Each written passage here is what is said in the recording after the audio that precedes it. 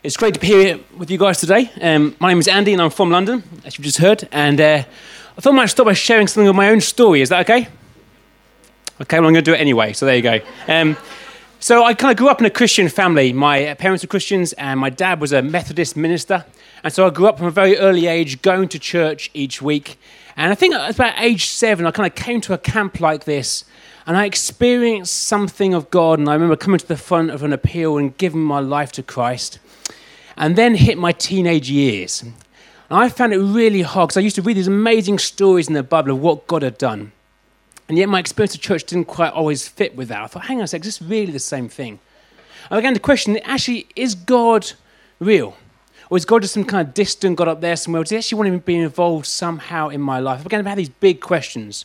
There's a whole kind of peer pressure thing at school, and I began to rebel and trying to find out the meaning and purpose of life myself, chasing girls and going to parties. And at the age of 18, though I wasn't following Christ myself, I decided to go and do a summer camp over in the States with a kind of company called Camp America.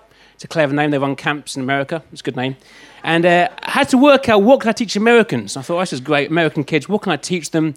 Okay, I can teach them a bit of archery. That's not too hard. It's going to pull back and fire.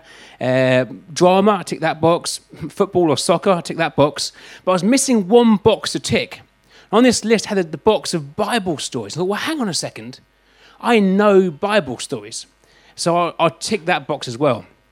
To my amazement, I got placed on a Salvation Army evangelistic camp working with gang members.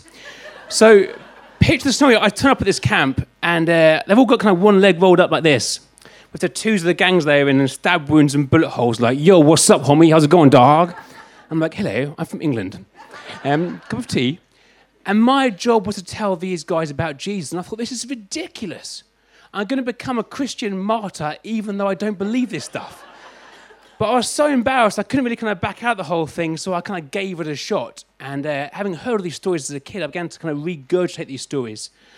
And to my absolute amazement, one of these huge guys who'd done horrendous things with his life got on his knees and just began to weep as he encountered God's love and God's grace. He was amazed by it. And there was I, even more amazed, going, wow! God still works and transforms and changes lives. I think when I shared my testimony, I often made a real focus of that moment when I made that decision afresh to recommit my life to Christ. But I've often underestimated the importance of my parents in those early years. That those Bible stories they taught me, the things they invested in me, the way they modeled faith to me was foundational in my journey. I presently work for a charity called Share Jesus. People say, what do you do? We share Jesus. It's a clever name. And it's great working with Care for the Family. What do? They care for families. These really clever names we have. And I'm working for these guys because of this. There's a new project they've launched called the Kitchen Table Project. And it's because of this statistic here. 50% of children growing up in Christian homes will keep their faith as adults. Just 50%. And to me, that's quite a painful thing to read. It's a heartbreaking thing, really. Many of us want our kids to grow up to follow Jesus, yet half of them, according to the odds, will not. So at night time, I put my kids to bed, my 6-year-old and my 4-year-old, as I say a goodnight prayer, the odds are that one of them will choose not to follow Jesus. But I long for both of them to have a faith in Jesus. So I've been working with Kev on this new project called the Kitchen Table Project, really looking at how we can begin to encourage parents in the home to inspire faith in their children, see their children grow up and know Christ for themselves. And two kind of quick things, first of all. First of all, there are no guarantees. No matter what you do as a parent, there are no guarantees that your kids will follow Christ.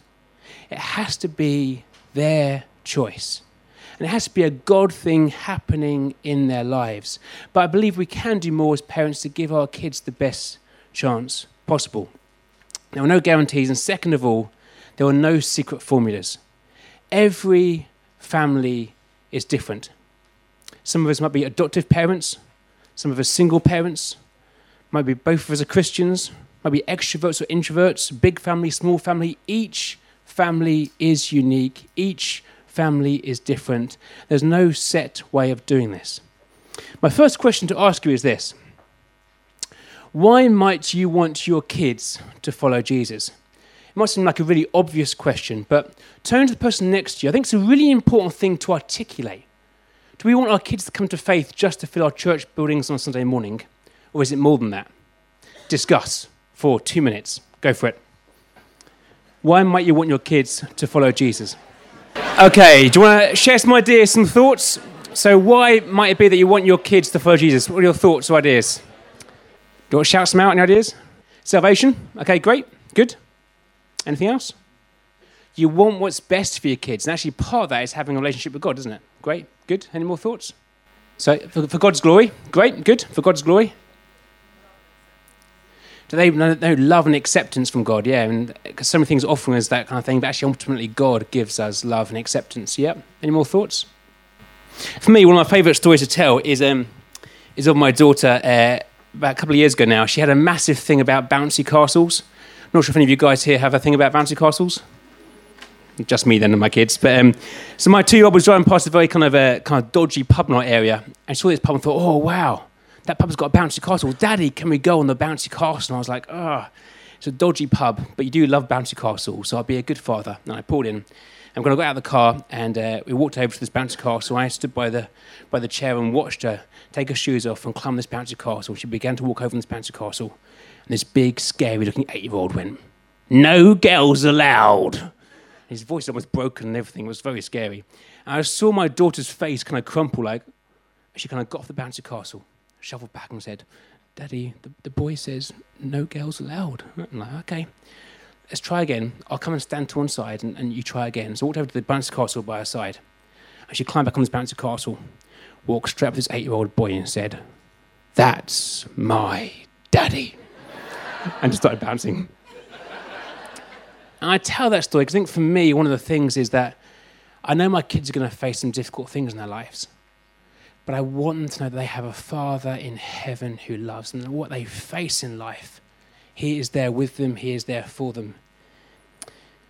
The key text we're using for this whole campaign has been around Deuteronomy 11. This kind of passage keeps reappearing time and time again. And it's this beautiful picture as Moses is saying goodbye to the Israelites. Imagine kind of 500,000 Israelites, and they're in these kind of rolling grassy hills of Moab.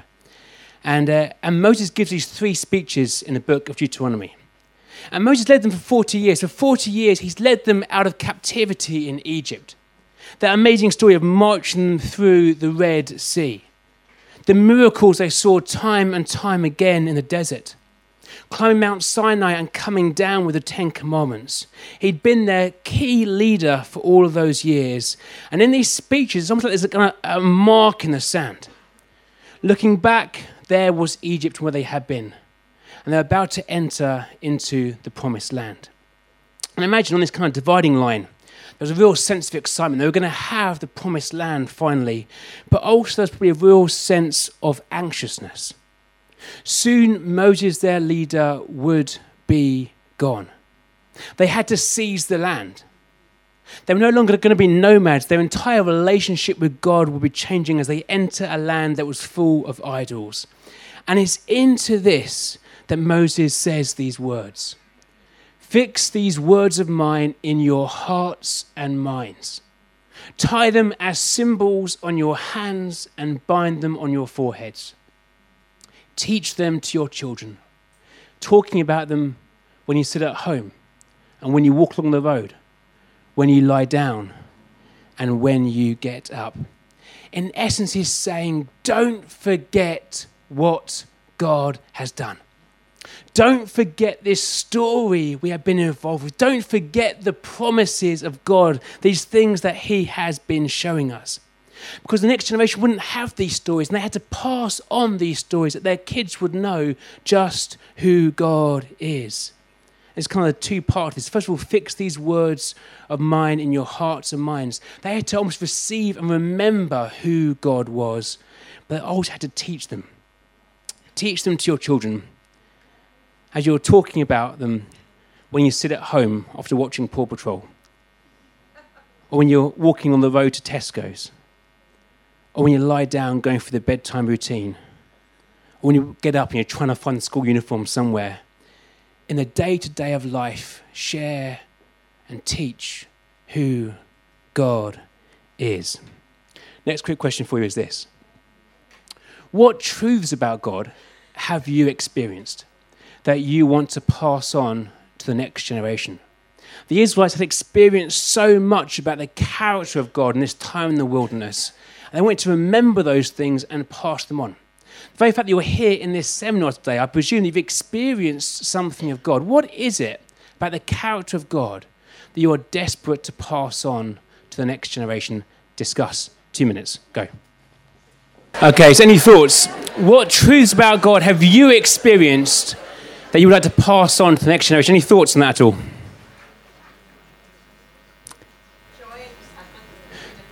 Actually, joy and contentment even through difficult times. Actually, that's brilliant. That's good. Yeah. That God is love and that God is patient with us through all things. Amazing. Yeah. That God is faithful. Amazing. Any more? 2 more? He never leaves you. Yeah, he is with us forever, always, even to the end. Great. He's more interested in our character than our comfort. Really good. So it's about who we become is more important than what we do as well. And when we're about prayer here, actually this gift of prayer, we get to talk to God and God speaks back and how it leads us in our lives. All these truths about God we've each discovered in our lives that we have to have this joy of passing on. And really this whole thing isn't about we ought to and we must, but really this is our delight. We get to partner with God in sharing who he is with our kids. And throughout Scripture, hello, there you go. There is this idea of kind of passing it on from generation to generation. So this here is Psalm 78, which Asaph writes. And he was a musician and a prophet in the times of David and Solomon. And he creates this amazing Psalm 78, which kind of tells again the people of Israel the story of their escape from Egypt, their history. And it says, we will not hide them from their descendants. We will tell the next generation the praiseworthy deeds of the Lord, his power, and the wonders he has done. So throughout the Old Testament, this idea of passing on this baton of faith, passing on these stories, reminding our kids just who God is. But there's also, the New Testament too, some kind of key kind of verses here. I mean, there's no kind of perfect model family that God shows us in Scripture, but we get these hints throughout the New Testament of what God was doing in families. Acts 21 verse 9, he had 4 unmarried daughters who prophesied. That was Philip. So Paul's on this journey and going back towards Jerusalem, and Agabus the prophet is about to meet them. And he stays with Philip. And there's this kind of throwaway verse. He had 4 unmarried daughters who prophesied. So Philip had 4 probably very young daughters, unmarried, who prophesied. They're actually involved in ministry at a young age. We see Philip is modelling what it is to pass on the stories of Jesus, what it is to be involved in ministry with his daughters. Then in Timothy, have that great story there. In 2 Timothy 1 verse 5, I am reminded of your sincere faith, a faith that dwelt first in your grandmother Lois and your mother Eunice, and now I am sure dwells in you as well. And 2 Timothy 3 verse 14 to 15. But as for you, continue in what you have learned and have become convinced of, because you know those from whom you learned it, and how from infancy you have known the Holy Scriptures, which are able to make you wise for salvation through faith in Christ Jesus. From infancy. And again, I love that story of Timothy, because Timothy is kind of timid lad who becomes this great leader, is that his dad was not Jewish. I'm not even sure if his dad was even a Christian. And yet his mother and his grandma are celebrated in this passing on of the Christian faith from generation to generation. It shows the importance of family. Actually, part of God's plan is the family unit. The question then becomes this.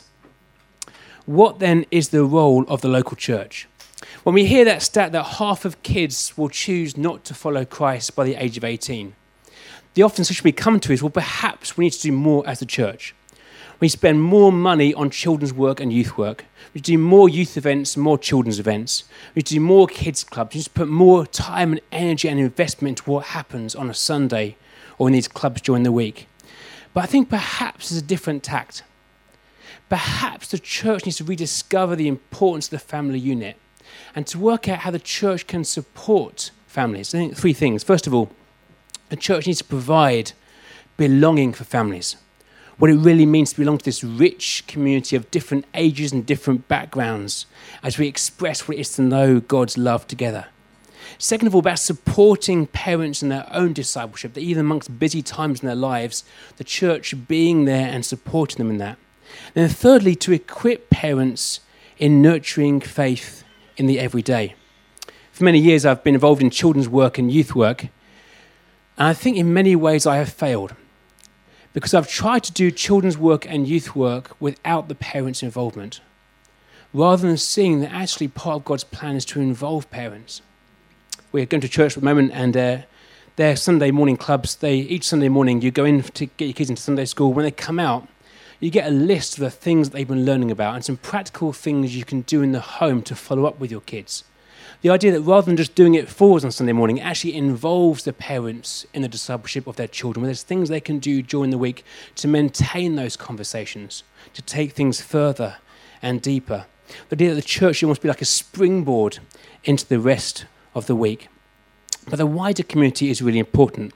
And as parents, we need to be looking for how we can involve others in the discipleship of our children. Next question for you is this. Who has helped you in your faith journey? So again, turn to the person next to you. Who has helped you in your faith journey? Discuss. Okay, so are there a few examples of people who've been very important in your faith journey? There are a few examples. You want to shout some examples out? Parents, good. Yeah, you were listening, good. Yeah. Friends? Teachers? Yeah. Parents, yeah.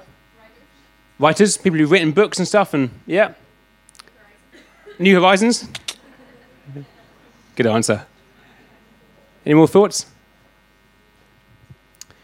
It's interesting that actually each of us has a role to play in different families as well. Actually, this thing called church, this diverse thing we belong to, is this beautiful community where actually we all get to be involved in the faith journeys of other people.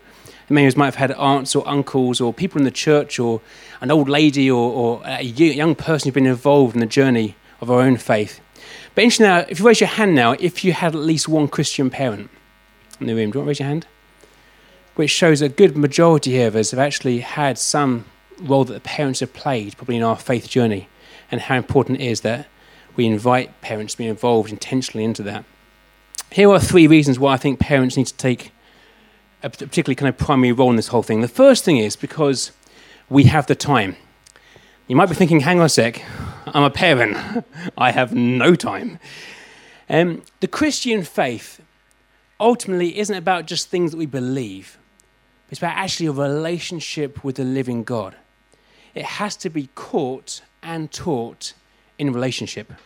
This very interesting diagram here shows a child's week on average. Now, presuming your child sleeps straight through 11 hours a night, never waking up for glasses of water or nightmares, a big chunk of their time for an under 10-year-old is spent sleeping.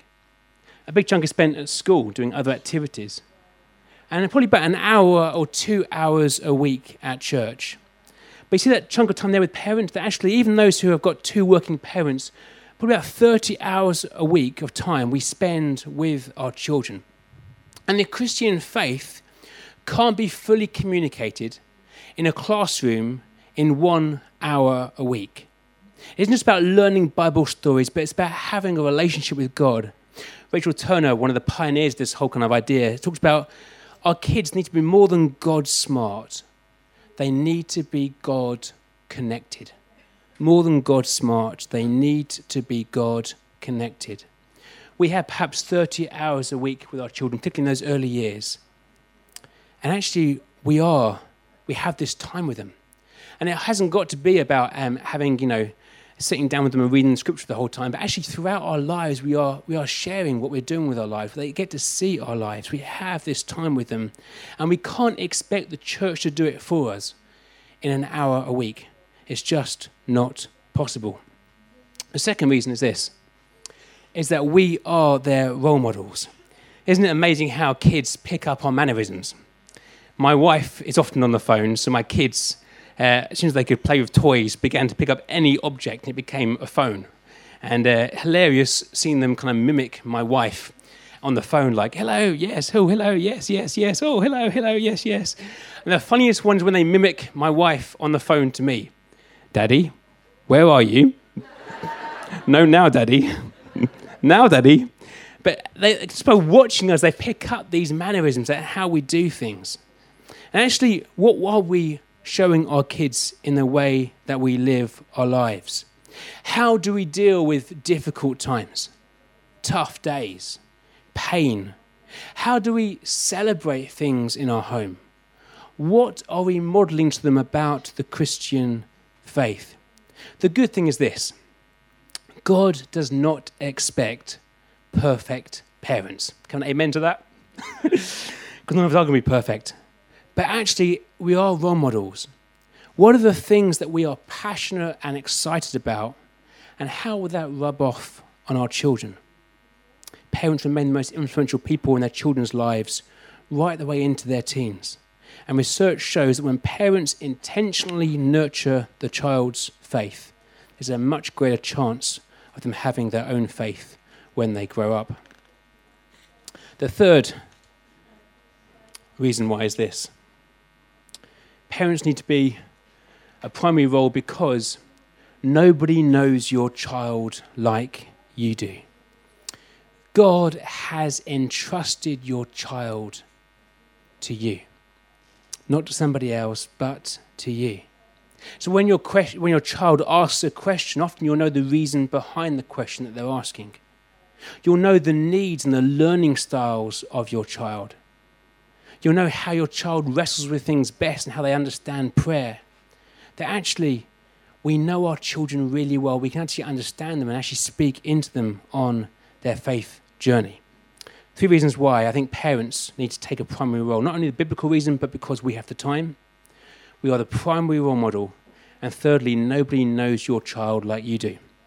The question then begs this: why do parents sometimes find it difficult to nurture faith in their children? Discuss. 2 minutes. Go for it. Okay, so any thoughts?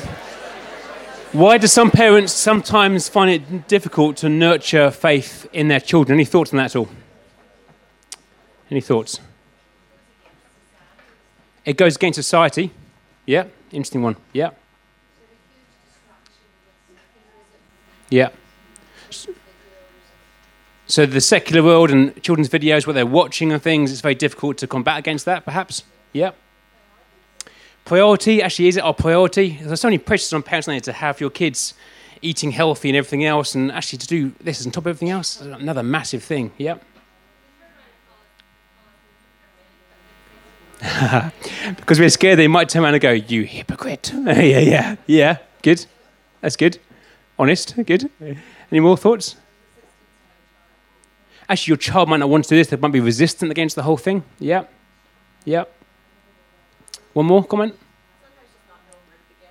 Not knowing where to begin. So tomorrow we're going to look really at the practical things we can do with kind of 6 kind of questions to kind of frame that. Really practical stuff. But yeah, you're right. Where do we even begin? Good. Okay, well, with the Kitchen Table Project, we like to have the idea, rather than being barriers, we call them hurdles, because hurdles can be overcome. The first one is the feeling that sometimes we feel, I'm not qualified. We live in a society, I think, that is very professional. So my kids wanted to learn how to do ballet, and foolishly, they asked me to try and teach them. I'm at that age where their dad can do anything, including ballet. So I did what any good dad would have done, and I watched a YouTube video, and I tried to teach my kids happy toes, sad toes, and I couldn't do it. So what did I do? I got them enrolled in a dance class, a professional to teach them how to do ballet. And I think we often get our kids to get professional input for football, for sports, or for education. We go to professional people. And the danger is that sometimes we think, well, actually, I'm not qualified when it comes to the Christian faith. We think we need to find somebody who's got a PhD in theology to teach my kids stuff, rather than me try and do it. I might teach them the wrong stuff or get the wrong things. Kids come out, don't they, with those kind of incredibly difficult questions at times. And I think over the years, just now, 6 and a 4-year-old now, some of the questions they ask, like off the cuff, like on the way home from school and in the car kind of thing. So, Daddy, why don't we go to a mosque? It's like, oh, okay, that's an interesting thing to bring up as a 4-year-old, and trying to work out how you articulate that for them to go back into school the next day. Or things like, Daddy, when we prayed for that girl and she died, why didn't God answer that prayer? Or, Daddy, can you explain to me, what is the Trinity? Well, actually, there's a great few lectures here this week. I can get the recording and say, kids, listen to this. But all those kind of questions, we often feel flummoxed, like, I don't really know how to articulate this, maybe even for myself, yet alone my kids.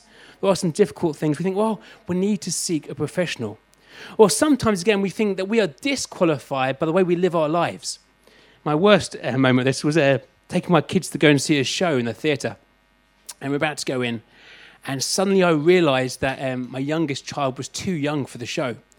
I could just picture in my head what was going to happen. We weren't going to get allowed in, and she would throw this massive tantrum, like, oh, I can't deal with that.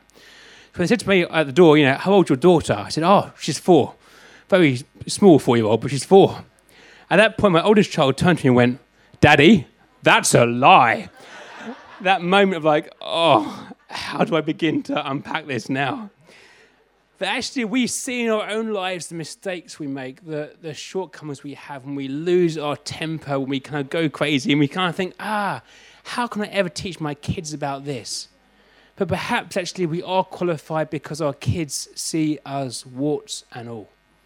And these difficult moments are actually an opportunity talk about forgiveness and failing, and about how actually God still wants to use us and God still loves us despite the things we do that are wrong. Those difficult questions, Rachel Turner has 4 kind of things to respond to, which I think was really helpful. She says, when the kid asks you a difficult question, ask these 4 things. First of all, what do you think? To get them to think about it themselves a little bit, first of all. Then say, here's what I think. So begin to share what you know. Thirdly, then say, here's what I don't know. That it's okay not to have all the answers at time. And finally, to say, here's how I deal with it. Here's how I live life with that uncertainty there, that thing I don't fully understand as well. So the first hurdle is, I'm not qualified. But when I say you are qualified. Okay. Second of all, I don't want to pressure my kids. And there's truth in this. We don't want to pressure our kids. But I do believe we want to give our kids the best shot at having a faith in God. And it's not about pressuring them, but it's about actually allowing ourselves to work with what God is doing in their lives. Kids are very naturally open because I believe they are creating God's image. They have this sense of belief in a purpose and a creator and the supernatural. They are able to imagine things. They have these amazingly curious questions like, why is the sky blue? And those kind of questions they have. They have this natural desire to know God, I think, in the early years. It's not about pressuring our kids, but actually working with that natural sense of curiosity that they have. And I would say that we don't want to force our kids, but we actually need to work with that. Because if not, the world will give them a different story to live by. If we are not intentional in trying to disciple our kids, then they'll be discipled on social media and in the playground and by their friends. My kids haven't got a natural desire for oral hygiene, but I teach them the importance of brushing their teeth. In the same way, at times it might be very difficult to work out how we share with our faith with our kids when they're not particularly keen to learn more. But actually, if we teach them to brush our teeth, we teach them the kind of things of God in the day-to-day of life. Because no home is neutral. Up until the age of 11, kids generally assume the faith of their parents, what happens in the home. And the interesting thing is, what are we demonstrating in the home? I don't want to pressure our kids, but what are we demonstrating? What are we passionate about? What do we talk about? Is the way of Christ just something we do on a Sunday morning? Or does it impact the way we live our lives? I found this diagram really helpful here, which we have to squint for, I think, to see from the back. But it's the idea of different stages of faith. You might have come across Fowler, who's done a lot of work on this. This is a kind of 4-part thing by Westerhoff, who specifically looks at the stages of faith in Christian families. And he argues there are kind of 4 kind of phases. The first is experienced faith, where infants assume the faith of their caregivers as is what they are first exposed to. The idea that these kind of rings of faith kind of grow like rings on a tree. And in this first kind of experienced faith, it's kind of those who are under the age of 10. What they experience in the home, what they experience in the church, gives them a sense of meaning and of purpose. That generally they assume the faith of their parents. And if their church is warm and friendly, then they assume that God is warm and friendly. And the opposite is also true. The idea of actually experiencing faith at the age under 10. The second phase is affiliative faith, which is really kind of the early adolescence age, when they take on aspects of faith and they begin to belong to the church community. Their parents remain kind of critical in this, but the importance of having a youth group, the importance of being able to serve in some way and be practically involved. It says in the chart, a child starts to take on faith characteristics of their caregiver and thinks of themselves as part of the wider faith community. The third phase comes, which is searching faith, when they begin to question everything. Young people begin to question some of the beliefs they have been brought up with and decide whether to take responsibility for their own faith, searching faith. And at this point, parents can often panic. They're asking questions about things. They're actually asking questions about everything. All that they've learned and grown up with, actually, is this stuff all true? It's a natural kind of process. They begin to explore their faith. They work out, what is it that I believe myself? And it's really important this way. We don't shut them down, but actually we allow them to ask those questions. We create space. There's that great story in the Gospels when John the Baptist begins to question, actually, is Jesus really the Messiah? And he sends his disciples off to go and find out. And actually, he sends his questions to the right person, to Jesus. And actually, in this difficult phase, is how we point our kids time and time again to Jesus. That we don't meddle up the idea of personality and spirituality. Actually, they might not be kind of come to church every week, but might still have a spirituality there, a sense of kind of something of God doing something in their lives, not to mix those two things up. And the fourth thing then is owned faith, where a person claims ownership of what they believe and practice. That actually becomes something that they own, that they choose for themselves, and becomes actually their own identity. Quick question again in your groups. So I'll leave those 4 things on there right now. And the question is this: what role do you think parents play in each of these phases? What role do you think parents play in each of these phases?